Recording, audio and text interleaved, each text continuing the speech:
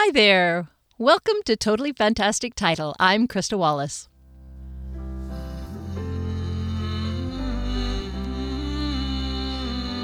I hope you enjoyed the blooper episode as much as I enjoyed putting it together. That was a hoot. And now we enter that time where we're usually supposed to feel like getting down to business. You know, the holidays are over, so enough of that nonsense and get back to work. But to me, it's still winter. The weather sucks. Sometimes we get snow, but usually it's just rain, some rain, and a bit more rain.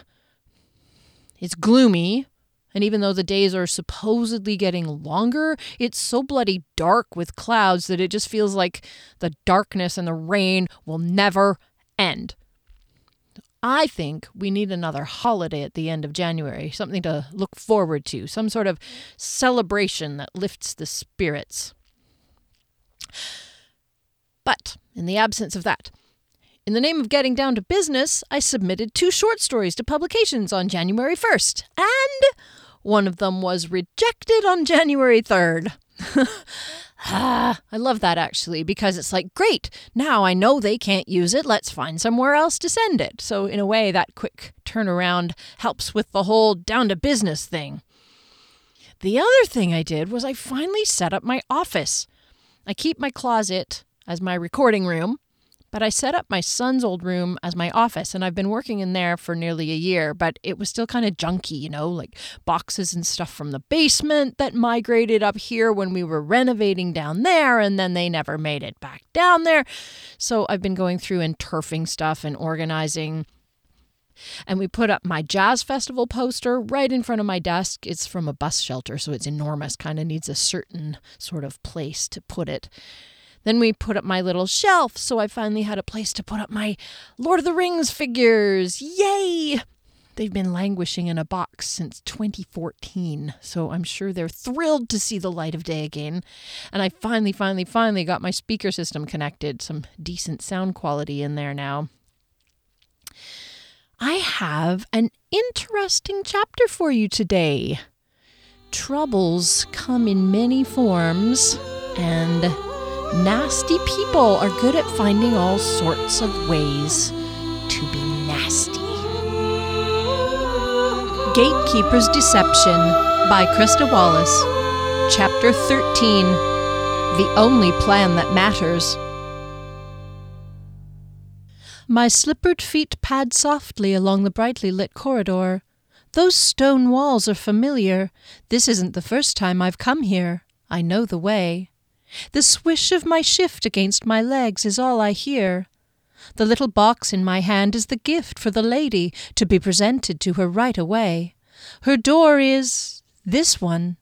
I knock. Her clear voice answers, and I enter. She sits in her armchair by the fire, reading. "For you, my lady," I say. "It just arrived." I hold out the box. "From whom?" she replies, receiving it from me. "From his lordship, my lady."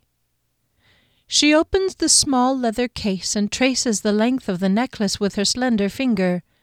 "It's beautiful." She turns to me. "Do you know what this is, Misha?" "No, milady." She draws the snake out of its resting place. "The serpent is a symbol of undying love," she tells me. With the finger she gently brushes the snake's jewel fangs where they clench its own tail, and clasps the necklace behind her neck. "Do you like it?" she asks. "Yes, milady," I assure her. "Is there anything else you need, milady?" "Thank you, Misha, no, you may go." I curtsy. As I reach for the door handle, I hear her say, "Dear Kian." I am successful. Kier woke and could see no stars between the trees. She'd had a dream, but its vague memory drifted off as she recognized that the sky had become overcast. The dream had left an unpleasant feeling in her chest, so she rolled over and curled up, drawing the blanket around again. In the morning, they retraced their steps down the switchback path to their intended route.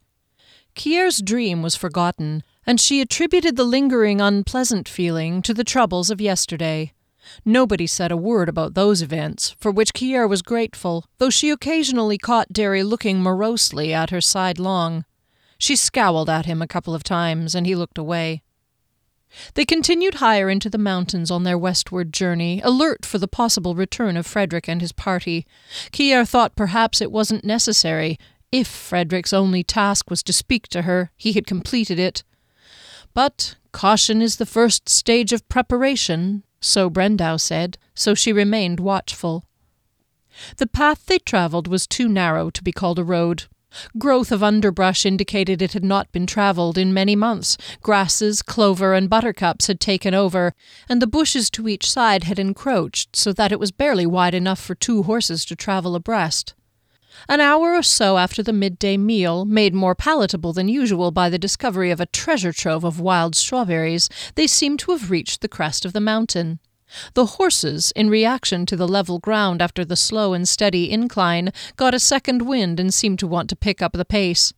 Out of consideration to Giskellen, whose second wind had not caught up with him yet, they held the animals to a restrained walk.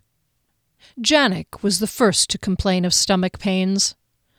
"Gotta stop," he said, and did so, suddenly, to the surprise and annoyance of Layout, who was directly behind the dwarf's pony and reared up in alarm. Janek was doubled over in the saddle. Derry leaned down to him from atop Donegal, a worry line across his brow. "What kind of pain, Janek? Sharp? A dull ache? Throbbing?" He got no answer. The dwarf slid off his mount and disappeared into the bushes. Kier looked over at Fennel, whose eyes were fixed on Layout's mane. After about 10 minutes, Janek returned, a bit pale under his whiskers. His face and hands were scratched from the bushes. "All right?" Derry asked. Janek grunted. "The runs," he growled. "Better now."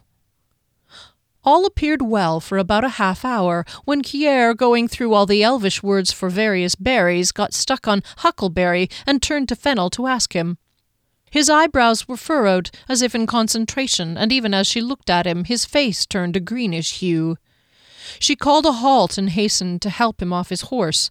The elf crumpled to the underbrush and threw up. Janek took the opportunity to enter the woods again. "The runs aren't gone yet, I guess." Kier massaged the back of Fennel's neck, looking up at Derry in alarm. "Is there a point in going on today?" She simultaneously took stock of her own digestive system, lest whatever ailed her friends was attacking her too. Not so far. Derry shook his head. It was not an ideal location to camp, but it was all they had. They would simply have to trust that nobody else was likely to come along that day. The woods provided some shelter. They separated the horses, putting Trig and Donegal at the south end of their designated camp, and Layout on the ponies at the north, opening a long, narrow space big enough for bedrolls and a fire. Janek's and Fennel's illnesses could take hours, even days, to pass through their systems. With Brendau's sword, Kier hacked down some of the bushes to make more room, then laid out Fennel's bedroll and assisted him to lie down, where he promptly rolled onto his side and curled into a groaning, quaking ball. The rank odour of illness made a putrid combination with his poor hygiene. While Giskellen saw to the horses, Derry rooted through his saddlebag for his kit and other supplies. Skimnodle gathered stones to surround a fire pit and toddled off into the woods to collect kindling. "How far to the stream, do you think?" Kier asked. "Too far," answered Derry. "We'll just have to use what we—" "Oh." Giskellen had sunk to his knees next to Trig and crawled to the side of the path to throw up. How thoughtful of him not to puke right where someone might need to walk. Kier brushed the hair off her forehead, resigned to the new agenda for the day. "What do you think it is? Flu?" Derry opened his kit and reviewed its contents. Could be food poisoning too, in which case we're probably all in for it." As if on cue, Derry's hands began to vibrate. "How are you?" he asked her, his face going grey. He didn't wait for an answer, but rose, clutching his belly, and staggered into the woods. She let out a determined sigh and prepared the fire pit using the rocks Skimnodle had gathered. How long does it take to get a few sticks? She thought with a sinking feeling. It had been several minutes since the halfling had disappeared into the brush. She followed his footsteps and soon found him, a heaving mass of brightly colored cloth, quivering in a ball next to a pool of his own rank vomit. Probably Derry would have been able to analyze its contents and determine the source of the illness, but he was too busy producing his own purgings somewhere on the other side of the path. In less than an hour since Janek's first eruption of symptoms, the entire party had been taken down, leaving Kier, so long as she didn't fall sick herself, to fend and care for all of them. "Come on, Skimnoddle," she said, sounding like any mildly sympathetic physicker, and forcing her hands under his clenched armpits to half-drag him back to where his bedroll lay waiting for him. Dumping him unceremoniously onto it, she went back for the firewood. With an ample supply piled next to the fire pit, she stood for a moment at a loss of what to do. Jaskellen had found his bed, and both his and Fennel's bodies were overtaken by tremors. "What were you all thinking?" she reprimanded them. "Derry's the physicker, not me. What am I supposed to do?" Gritting her teeth, she left off bemoaning her predicament and set about caring for her charges, starting with a search for the two missing ones. She smelled Janek before she saw him. "Janek?" she called. "Get away! Leave me be!" he hollered back weakly. His voice had all but lost its snarly edge and was now pitiful to hear. "Okay, just so long as I know where you are. There's a bed ready for you." Derry wasn't far from Janek. He was given away by the burning fetid odor that told her the captain was producing it at both ends. Kier nearly vomited herself. Again she considered whether she felt ill or not, and came up negative. Derry choked out, "I'll be all right in a minute or two." She decided not to count on it, and went back to build a fire, though she wasn't altogether sure what she'd use it for. Damn Derry getting sick before he could tell me what to do. When she had a decent fire going, she erected Skimnoddle's fold-away grill and put a kettle on. Dampening a rag from her water skin, she made rounds to her patients, bathing faces and necks in a sorry attempt to lower their fevers. Skimnoddle's cramping prompted him to haul himself back into the woods, just as Derry staggered into the clearing and fell upon his bed. Kier went over to him. "Derry, you have to help me. I don't have a clue what to do," she implored apologetically. Sweat was beading up on the captain's forehead in spite of his uncontrolled shivering, and he didn't respond. She re-moistened the rag and swabbed his face, and even squeezed a few drops of the water into his mouth. She knew it wasn't necessarily a good idea to stop the body from spewing out whatever impurities had caused the sickness, but how long to let it go on before she should become concerned? Adding some fuel to the fire, she became aware of rumbling in her stomach. Alarmed, she sat back on her heels to analyze it. It rumbled again, and she relaxed. Hunger, that's all it was. At least I know how to treat that. Surrounded by moaning and the occasional disappearance of one or another of her patients into the woods, Kier nibbled at hardtack and dried meat. She couldn't bring herself to make anything more interesting while her friends suffered. Eventually, Janek crawled into the clearing and flopped on his bed. "Okay, Kier, you always profess to not be an idiot. Think." As she poked at her fire, she tried to remember what her mother used to give her as a sick child. More than a few times she'd come down with some sort of flu and had lain on her bed feeling nearly as dreadful as her companions did. She remembered being ornery and protesting when Della urged her to sit up, but her mother was gently persistent and succeeded in getting Kier upright so she could sip, what was it? Something hot and not actually unpleasant, but for its association with feeling sick. Ah, that was it. Ginger. Well, she didn't know what to do for the runs, but she could make some ginger tea from Skimnoddle's supply of the root and spoon-feed it to her charges. Maybe if his stomach felt better, Derry would be able to give her some other advice. Looking over at him, her heart sank. He was quaking with chills. She couldn't see him being of much assistance today. Speaking of day, Kier glanced up at the deepening shadows between the trees, the stretched-out look of the diffused light. Her fingers curled around the ginger root in Skimnoddle's bag. It would be a dark night and not altogether warm either. She slivered some of the ginger into the boiling water and moved it aside to keep it down to a simmer. She considered cool compresses to lower the fevers of her patients, but didn't want to stop their body's natural battle against the infection, or whatever it was. Damn it, Derry, you can't leave this up to me. She decided to monitor their condition and treat the fever if it peaked. Kier had come to the conclusion that if she weren't sick already, she wouldn't get it. For some reason, the illness was passing her by. Instead, she felt worry lines etched into her forehead, stiff shoulders, and a depressing feeling of inadequacy. When her brew had simmered long enough, she made her rounds, feeling foreheads, adjusting blankets, spoon-feeding some of the ginger tea down each of their throats, imploring them to keep it down. Janek took her arm in an alarmingly feeble grip. "You take care," he managed to whisper. "I'll be all right. You just get better." She was exhausted and fearful for her friend's condition, but fought her need for sleep. One of them might need her help. She would be hard-pressed to defend them all should an intruder appear, but that was no excuse to give up on protecting them altogether. Yet, as the darkness of night deepened, she could not keep her eyes open, and her legs began to wilt beneath her. She made her rounds once more before settling down by the fire to get some rest. Just a short one. Wrapped in her only cloak, she was chilly, but eventually fell asleep. My slippered feet pad softly across the floor, through the doorway and up the stairs. I walk along the brightly lit corridor with their flower baskets and candelabra evenly spaced along them. This isn't the first time I've come here, and I know the way. The swish of my navy shift against my legs is all I hear. An open door on my right. I pass by. The little box in my hand is the gift for the lady, to be presented to her right away. Her door is this one. I knock. Her clear voice answers, and I enter. She sits in her wing-backed armchair by the fire, reading. Her dark hair gleams brown, red, gold. "For you, my lady," I say. "It just arrived." I hold out the box. "From whom?" she replies, receiving it from me. "From his lordship, my lady." She opens the box and pulls out the small leather case. Opening it, she traces the length of the blue gem-inlaid serpent-shaped necklace with her slender finger.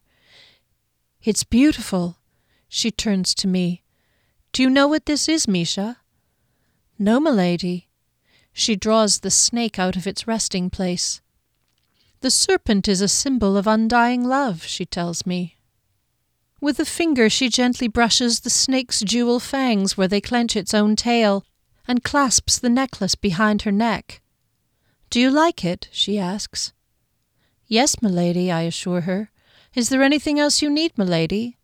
The remains of her tea things are on the table next to her chair. "Thank you, Misha. No, you may go." She doesn't look at me, but smiles at the space in the air in front of her, still lightly fingering the trinket. She doesn't ask me to take the tea things, so I don't. I curtsy and move toward the door. As I reach for the polished brass handle, I hear her say, "Dear Kian, I am successful." I feel triumphant as I close the door. Kier woke up, feeling jittery. At once she attributed the nerves to her worry about her friends and immediately stood up, clutching her cloak around herself. They all seemed to be sleeping soundly enough. As she added sticks to the fire and it burst anew with warmth, the dream came back to her. The familiarity of it was startling, now that she had begun to think about it. She had dreamed the same dream just a few nights ago. She was in Barthelon Castle, in that way that one's dream self knows a location, and that was most definitely Allon Mare. But she didn't look sick. Now why would I dream about Allon Mare when I've only ever seen her in a portrait? Allon wasn't sick in the dream, but there was something very disturbing about that gift, that necklace. A snake, a symbol of undying love. Kier shuddered. She repeated her rounds at least once each hour that night, catching a few moments of rest in between. There was no fear of falling too soundly into sleep. Her companions moaning and dragging themselves to the bushes to purge their already empty bellies and bowels was just as effective as the morning crowing of the rooster. At least they wouldn't dehydrate if she could keep a few sips of tea down them. All the next day Kier tended to her friends, cleaning the dried vomit off their faces, bathing foreheads and the backs of necks. She persisted with the tea, which seemed to settle their stomachs a little. They drifted in and out of sleep and dreams, sometimes begging a sip of water or another blanket. Wiping Derry's face brought him around for a moment, and he opened his bleary eyes. "You're all right?" he whispered hoarsely. She nodded. "Blueberry decoction." His eyes burned with earnestness or fever. "Huh?" "Blueberries, no seeds, simmer 20 minutes. His eyes closed again. "Okay," she thought. "I'll see if I can figure that out." They'd passed through a blueberry field only days ago and had gathered some. Derry must have been puzzling through this in his fever-beleaguered mind. She emptied a water skin into a saucepan to start the blueberry... what was it called again? Decoction. Only about half a cup of water squeezed out, and the skin was empty. Shit. It was the last drop of water. A trek to find a stream was inevitable, loath though she was to leave her friends unattended. "Derry," she said into his ear, hoping he'd hear her through his stupor. "I'm going to look for water. Be back soon." After assuring herself that each man was as comfortable as possible, she saddled Trig, put every last water vessel into her saddlebags, and set out. Her cloak was her only shield against the cool spring air. She'd put her bedroll over top of Fennel, and Skimnoddle was curled up under her blanket as well as his own. She rode west because they'd come from the east, and no water lay in that direction. She urged Trig along, keeping a watchful eye on the sun. She would allow herself an hour to ride away and an hour to return. Water or not, she could not leave her friends alone into the night. Kier tuned her eyes and ears to detect sight or sound of water. Once or twice Kier thought she caught a glimpse of something dark next to the path, but whenever she slowed to look closer, it was nothing but a bush behind a tree. Being alone was making her jumpy. The shadows lengthened and the sun's light only barely reached woman and horse on the mountain path. "There's nothing," she thought in despair. "I have to go back." She'd have to try again in the morning, but giving up was so hard for Kier. Just one bend more. She slowed Trig as they rounded one last bend in the path. Kier was looking for water. She did not expect what she saw. She shrieked in alarm. Trig reared up with a whinny. The tall man in black stood in the center of the path. Heart-thudding, Kier wrested her mount back under control. "Blood and death!" Kier yelled. "What the hell are you doing here? And what do you mean by standing there? You bastard! You did that on purpose! You knew I was coming and stood there like a goddamned... shit, I don't know what!" Kier dropped her head onto Trig's neck and exhaled completely, calming both herself and the animal. The guardian laughed softly, which infuriated her. She dismounted, and her still trembling fingers fumbled in her pocket for the white stone he had given her. "It's this, isn't it?" she demanded. "This is how you find me, isn't it?" At his nod, she grasped the stone threateningly in her right hand. "If you ever sneak up on me like that again, I will fling this thing as far from me as I can get it. You understand me?" He bowed apologetically. "I did check to see that it was safe for me to come to you, you know," he said in that smooth voice that was all too reminiscent of Kami's. "How did you find me before you gave me the stone?" "Simple trial and error. I had a vague idea of your direction and gated to places I had been." She leaned in and stroked Trig's neck. It calmed her jitters. "That sounds like a lot of jumping about." He gave a small bow. "Once I can see another destination in the distance, I am able to open a gate to it. I assure you it was worth the effort. The stone does save time." He smiled as if thanking her for granting him the privilege. Kier looked at the stone again and sighed. Fine. She excused his carelessness on account of his fear for her safety.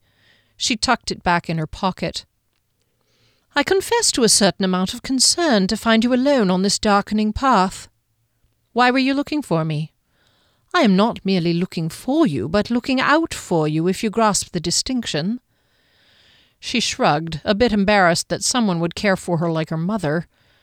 "Are you in some kind of trouble? Is there anything I can help you with?" All at once Kier was overcome by a desire to tell him everything that had happened in the past few days, her abduction by Frederick, his words to her, her dream about Alon Mare. But it was getting so dark now. "It's Derry and the others. They're all sick. I need to find water. But I have to go back now. I've been away from them for too long." She endeavored to keep the high-pitched, frantic tone from her voice. The guardian took a single step, and he was close to her. She could feel his warmth and smell his strange scent of mild lavender, jasmine, and bay. She breathed in slowly as she watched him raise his hand. Warmth radiated from his palm, warmer than mere body heat.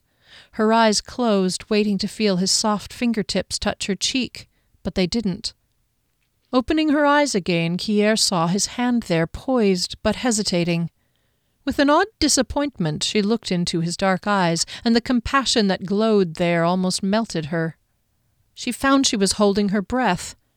With a small shudder, she realized she'd felt something similar before. Kami.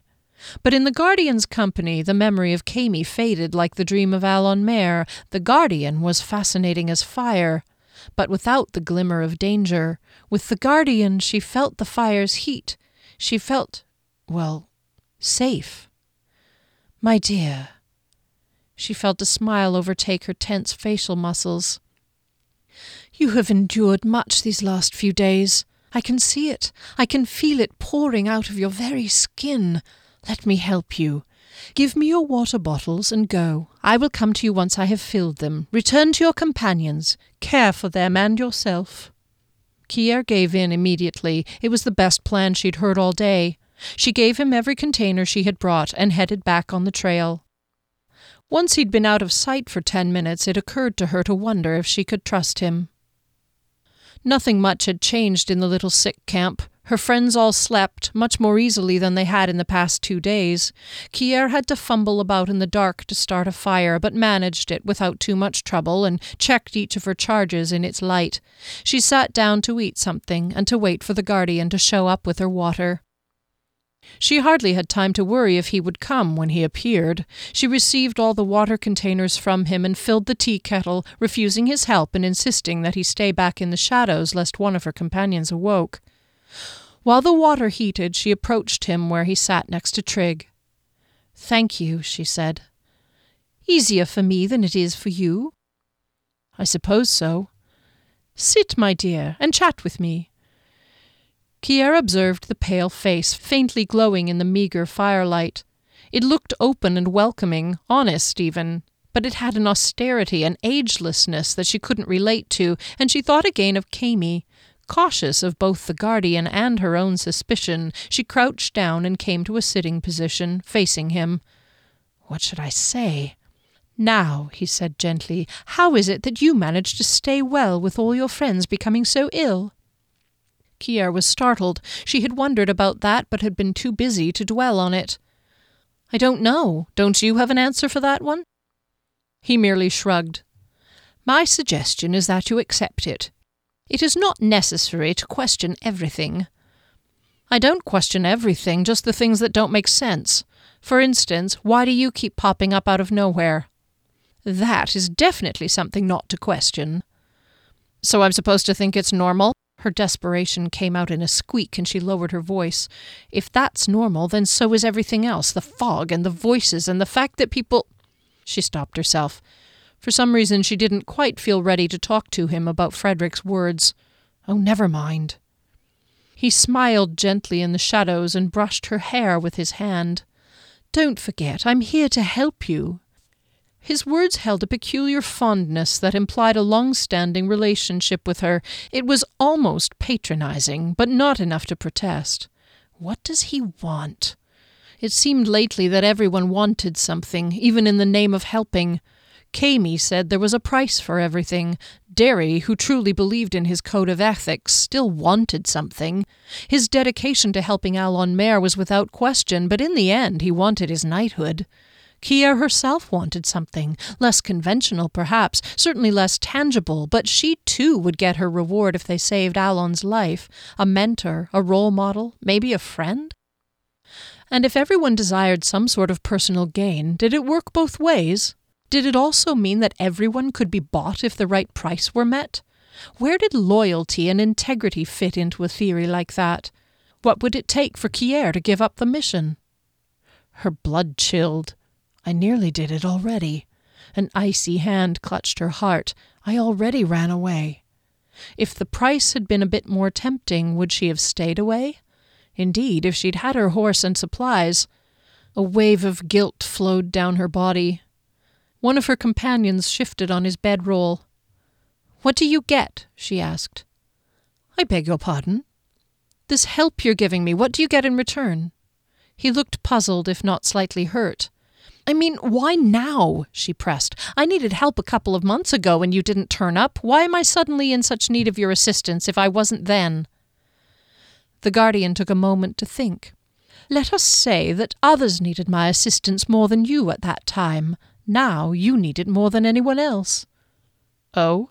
Kier was sceptical. "The fact that you are unaware of the danger makes it no less prevalent. All manner of forces are at work here. But as for what I get, there is no fixed return on my efforts. If you choose to recompense me, then that is your decision. You will never hear me say that I expect something from you in return for my aid." He leaned forward, placing his hand on her knee. He left it there for several heartbeats before drawing it away again. The contact, then the release, sent a shiver through Kier.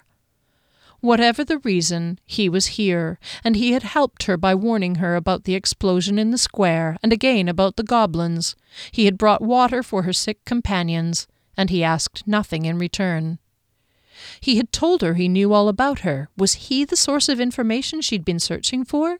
Unlike Kami, whose offer of knowledge was entrammelled in obligation, she could ask the Guardian anything. She could ask him about Frederick's words, who Frederick was working for, or better yet, "What do you know about me?" She felt his body straighten. "Right to the point, as always." "Well," she insisted, "you say you know all about me. Tell me." "It's not that easy." "Thanks for coming. Bye." She started away, but he held her. "Dark forces are at work." His tone brought her back to her sitting position. "If the people you trust haven't told you more, it's because now is not the time." Kier rolled her eyes and scoffed. "I need you to trust me." He put a hand on her arm. She pulled her knees up and her head dropped into her arms. A deep sigh eased her frustration. Now wasn't a good time anyway. Any new thing he told her would probably prompt her to leave again, and she didn't want to do that. There was, however, something her guardian might be able to help her with. "All right, but let me tell you about a strange thing," she began, her voice barely above a whisper in the darkness. "A dream I had last night, and I realized then I had dreamt it a few nights ago as well, though I didn't pay attention to it at the time." "Oh?" "I was a chambermaid for Alon Mare. I knew the castle, I knew the corridor. I took something to her, a box. I told her it was a gift from Kian, but I was lying. It was a necklace in the shape of a jeweled snake. She told me the serpent is a symbol of undying love, and when she put it on, I was overwhelmed by... The only thing I could think of to describe it is glee, but sort of malicious glee. What can you make of that?" The Guardian shifted, crossing his ankles at the end of his long legs. "Very interesting indeed. And it was very vivid then?" "Yes, I swear I could give you the directions to her chamber, and yet I've never set foot anywhere near Barthelon Castle. Do you know if Alon has a necklace like that?" "I do not know, but I will learn it if you want me to." "Well, if it isn't too much trouble, I can't help but think it has something to do with her illness." "Then I will do it. And now your water is boiling." The Guardian rose and extended his hand to help her up. She surprised herself by accepting it. His hand felt cool and soft in her rough one. It pulled her to standing, and she found herself quite close to him again. Again a thrill of excitement played up her spine, but this time she couldn't bring herself to look up into his ink-black eyes. They were too deep, too cavernous, too full of history and knowledge. "Thank you," she said, "for helping me." His fingers touched her chin with a feather-light brush, and she tipped her head up in response. Her eyes remained averted. "Kier," he whispered, and melted away into the blackness of the forest. Kier let the blueberry decoction simmer, and as she made her rounds, she could still feel the butterfly touch of his fingertips. The firelight danced with contrary delightedness, filling Hunter with irritation. When Golgothar appeared this time, Hunter didn't jump nearly as violently, in spite of the darkness of the night. The thin, lofty man was grinning broadly. Hunter held his reaction in check. He was never sure whether to fear the lieutenant's good moods. Golgothar gestured to Hunter, and the two walked a few paces away from the others. "It is as I thought," the lieutenant said. "I have spoken with my lord. His plans have changed, and things are now in your favour. He no longer requires the Lady Allonmere's death." Hunter slumped visibly. "Am I permitted to be relieved by that?" Golgothar laughed heartily and thumped him on the back. "Of course, insomuch as the lady is not our enemy. I do caution you, however, that I and the Lord Dregor still require your loyalty. But with that in mind, dear fellow, you may celebrate as you like." At the reminder of his forced commitment to Dregor, Hunter stiffened, his disparate emotions still dissatisfied. Golgothar changed his tone. "But you have other reason to celebrate, my friend." "Friend?" Hunter thought. "I have certain information for you that, if you use it as I advise, will ensure both your other goals are met, finding peace with Cian Barthelin, and bringing about the disgrace of one Kier Halidin." Hunter leaned forward, eagerness flitting across his features. Suddenly Golgothar had become a highly appealing figure. "Now sit down and listen, dear Hunter. I have a story to tell you. What would you say if I told you how Kier Halidin possessed the capability of killing the Lady Allonmere?" Hunter stood before his company with renewed confidence and purpose. He felt like a new man, now that his commitment to Golgothar was no longer at odds with the loyalty that was ingrained into his soul. The plan developing in his mind had generated energy and drive that he had not known for weeks. And at the end, he would have achieved his two goals, forgiveness and the chance for a new beginning with his lord, and the downfall of Kier Halidin. No longer did he desire her death. "Let her suffer at my doing as I have done at hers." Her brief career as that dark elf's treasure was over. "People!"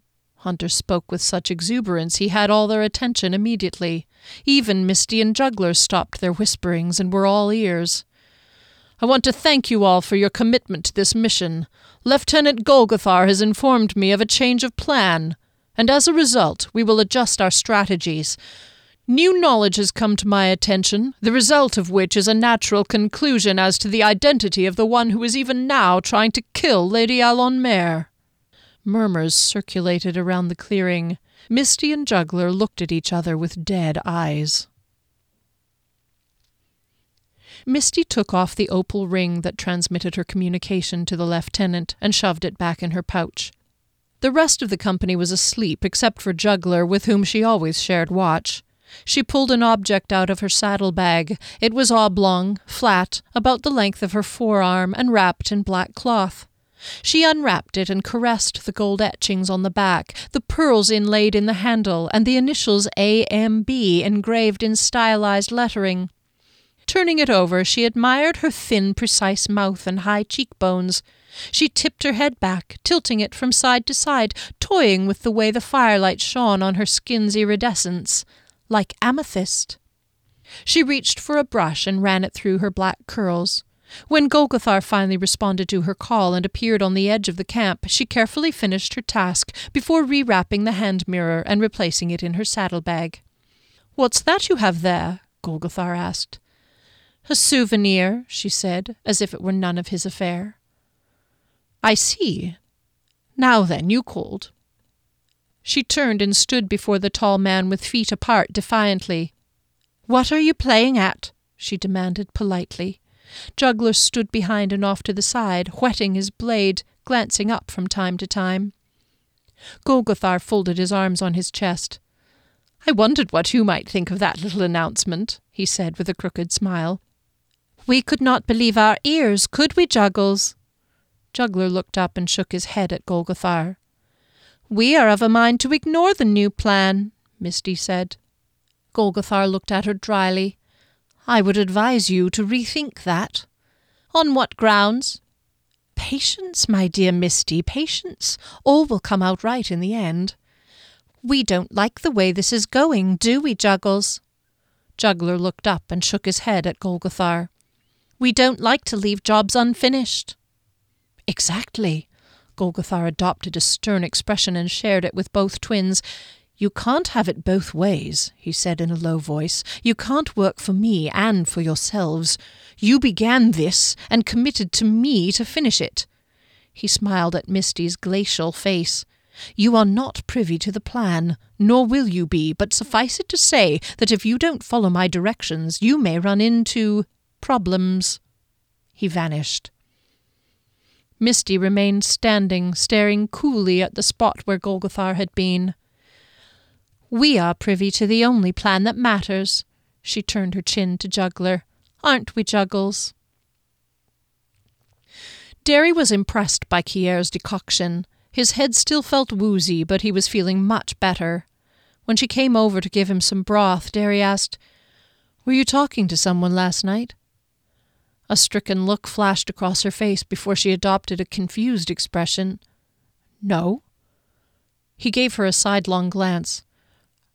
"Are you sure? I heard your voice and a man's." She emitted a humorless laugh. "You must have been having a fever dream, or it might have been one of the others," she suggested. Derry allowed that it could, and he had been drifting in and out of feverish sleep, but he was confident he'd have been able to identify any of their friends' voices. Her eyes veiled challenge as she turned away. She's holding something back. Again.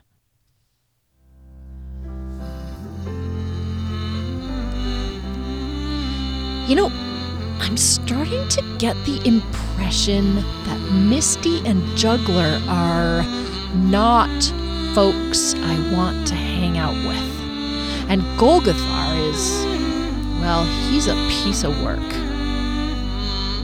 Well, now next week, the group will make a bit of progress, but it's one step forward and two back. And we may just run into Misty and Juggler again because villains. Hey, do you remember my friends Dirk and Julia from Chats with Cool Folk number 2? You may recall from that conversation that Dirk is a cartoonist, and he had an exhibition of his work at an art gallery in Penticton in the fall. Well, now you have the chance to own his book. We talked in that chat about him putting out a book, and he did it. It's called Keep Calm and Bury On, A Selective History of a Plague Year. And that's Bury, B-U-R-Y. You can find him on Instagram at dirk.vanstralen. I'll spell that for you in a second. Or you can send him an email at dirk.vanstralen@gmail.com. So Dirk is D-I-R-K. Vanstralen, V-A-N-S-T-R-A-L-E-N. All one word. Go for it. Here's my copy. And on the back it says, "What people have said about the cartoonist." Dan Piraro from the comic Bizarro said, "Vanstralen is doing some really top-notch work. Great drawings, original wordplay, and salient social and political commentary. This guy has it all." Douglas Todd from the Vancouver Sun said, "Vanstralen's cartoons deal with the contradictions, shallowness, and ambiguity of today's consumer culture." And Angry Reader from Surrey said, "Apart from his notable lack of humor, this cartoon is about as funny as a tomb. This rubbish is insulting, blasphemous, and terribly drawn." I love it. So that's Keep Calm and Bury On by my friend Dirk Vanstralen. On that note, I hope you also find ways to get down to business, and most importantly, to keep busy and bright during the rest of the winter. This part of the season that just feels endless until the weather gets better. So, take care of yourselves. Thank you to Matt, and to David and Heather, and to Maggie. Thank you, David and Sharon. Hey, Original 6, you all rock. And thanks to you. Remember to hit like and share and subscribe and all that. Now, go be fantastic.